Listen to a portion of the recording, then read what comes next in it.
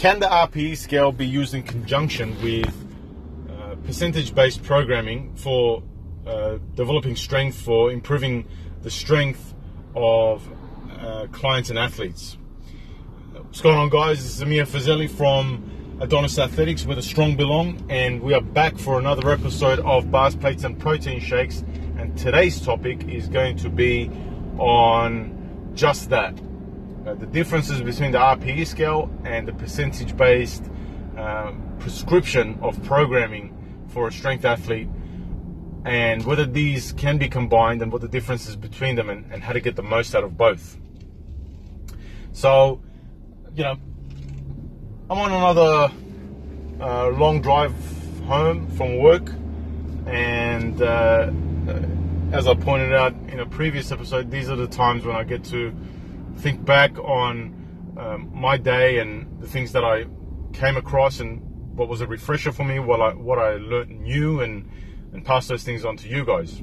And what I want to talk about today is being able to utilize the RPE scale, but in conjunction with a percentage-based program, and use that to get the most out of things. Let me explain what I mean.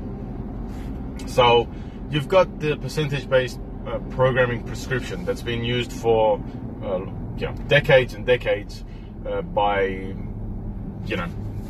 anybody and everybody you can imagine. Any kind of strength coach out there, any kind of coach that would prescribe any kind of program would usually base the intensity of that program as a percentage of the client's 1 rep max. So for example, 3 sets of 10 at 70% of squat max, and so on and so on. Then in the last 5 or so years, 6, 7, 8 years in fact, very smart guy by the name of Mike Teixeira came along, and he began to popularize the RPE scale and that method, and it is very important and very useful in regards to being able to get people to do what's called auto-regulation, and so detect when their body is feeling fresher, detect when their body is not feeling as fresh, and be able to use those signals and those feedbacks from how they perceive to feel to adapt their training style for the day, or what I mean is the aggressiveness of their training for the day. So I'm assuming that pretty much everybody that's listening to this has a good idea of what the RPE scale is and how to use it. I'm also assuming that everybody listening to this has a pretty good idea of the percentage-based system of prescribing programs and how to use that. So we're going to talk about a little bit about how you can combine the two. So over the last, not just over the last couple of years, but always, as somebody who is a strength coach, and also somebody who is always looking to improve and get the most out of program efficiency, programming systems, and install those within the business model of Adonis Athletics, of all the franchises, of all the branches, so that results can be maximized and uniform across all branches. I try to look at what's happening in the world and take the best from things and put them together so that it can be applied back to the clients and achieve even better results. And so I take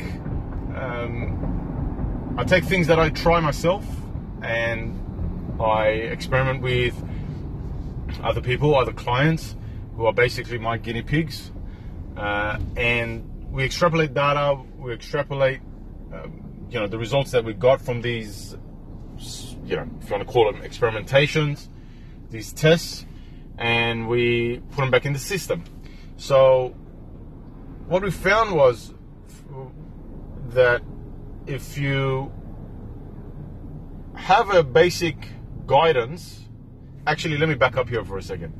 One of the first things we found was that the more a beginner somebody is in the strength training realm, the less accurately they can execute the RPE scale model, right? The less accurately we can, it just becomes too complicated for them to be given a program based on just purely RPEs.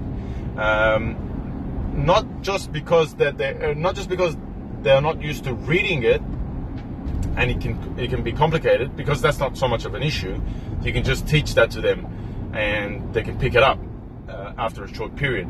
But more so because they are beginners, they don't have a good understanding of what hard is. They don't have a good understanding of when they truly have 1 more rep left in the tank, or no more reps left in the tank, or 3 more reps left in the tank. So even that 7 to 9 RPE range can become really distorted for somebody who's a beginner. And the more of a beginner that they are, the more it becomes distorted. The more advanced somebody becomes as a lifter, the more accuracy they can execute the RPE scale with, right? This doesn't take anything away from the RPE model itself.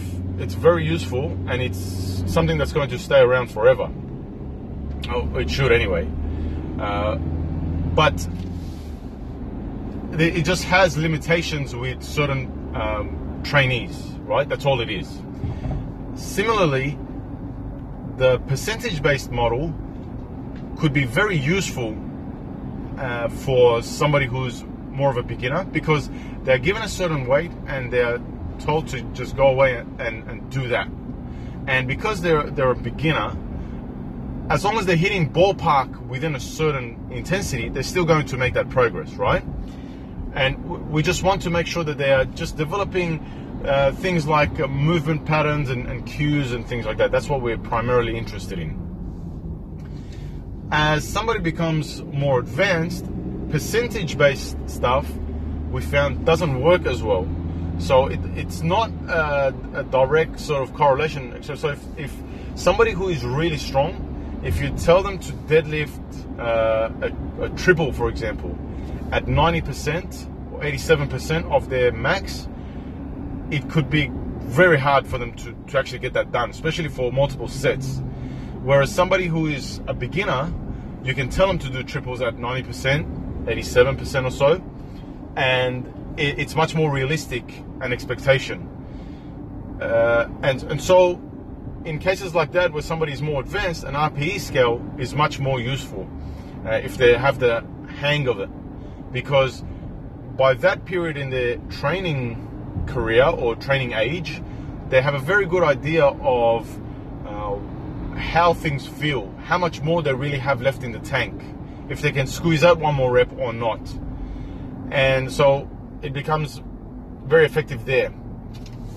And then you have something sort of like in the middle, where you have intermediate sort of lifters. And we found that, you know, the intermediate level is where most people lie. The majority of clients that will come to you as the average strength coach out there are going to be in that sort of intermediate range. They have been involved in training for quite some time. Now they just want to take maybe powerlifting or weightlifting or whatever it may be a little bit more seriously. And you know, yeah, sometimes you have absolute beginners come to you, and sometimes you have like world level guys come to you. But majority of people are sort of somewhere in the middle, right? And we found that you can get very good results by creating the program as a percentage base, so that they have an idea of what kind of numbers to shoot for, but then also giving them a guidance in regards to RPE. So for example, we'll say work up to a top single of squat at 250 kilos, for example, right? But if it feels any harder than a 9 RPE, just as an example, then drop the weight. Drop the weight by 5% or 7% or whatever it may be. So they have an understanding of the ballpark where they're supposed to be aiming up for, but they also know how to adjust it if they hit any problems, if they need to troubleshoot something. It also allows them to not get lazy with weight selection and, you know, knowing what weight to work up to. Because if you leave it up to a certain athlete, to say, you know, work up to a single at a 9 RPE, they could actually do a little bit less weight than they can, or they could do a little bit more weight than they should, and that can accumulate and affect recovery down the track. So we've found that it's a very good idea where possible, especially when there's coaching available on a consistent basis, where you're there, being able to be in touch with an athlete on a consistent basis, not necessarily just face to face, even as an online client. If they're the type of client that consistently gives feedback and videos and you're in communication with, it can work very well. You give a guideline of a weight that they should be working at around, but you tell them, in case it feels like X, Y, and Z in terms of difficulty, make sure you pull back. And so they know what to shoot for and where the boundary is that they don't end up overstepping on. Just a little tip from us that's helped us bring up our clients and our athletes and make them as strong as possible, as safe as possible, and sort of eradicate a lot of confusion in a lot of ways. If you guys already do it, we would love to hear the feedback on how you've been finding it. If you're not doing it, try it out. You might find that it works like a charm. If you're around Sydney at the end of April 20th to the 22nd, we'll be at booth J21 at the Fitness Expo. The booth will be called Mount Olympus. Keep an eye out for it because it's going to be action-packed and full of adrenaline and testosterone. Make sure you get down there. We're going to have a running schedule on all 3 days. All kinds of exhibitions and shows that you can jump in on and participate. Others you can watch. Everything from bench press competitions to mass wrestling to deadlift competitions and exhibitions. You name it is going to be there. So if you're going to be at the Fitness Expo, make sure you come down and say hi. Until the next episode, this is Amir Fazeli, Adonis Athletics, where the strong belong.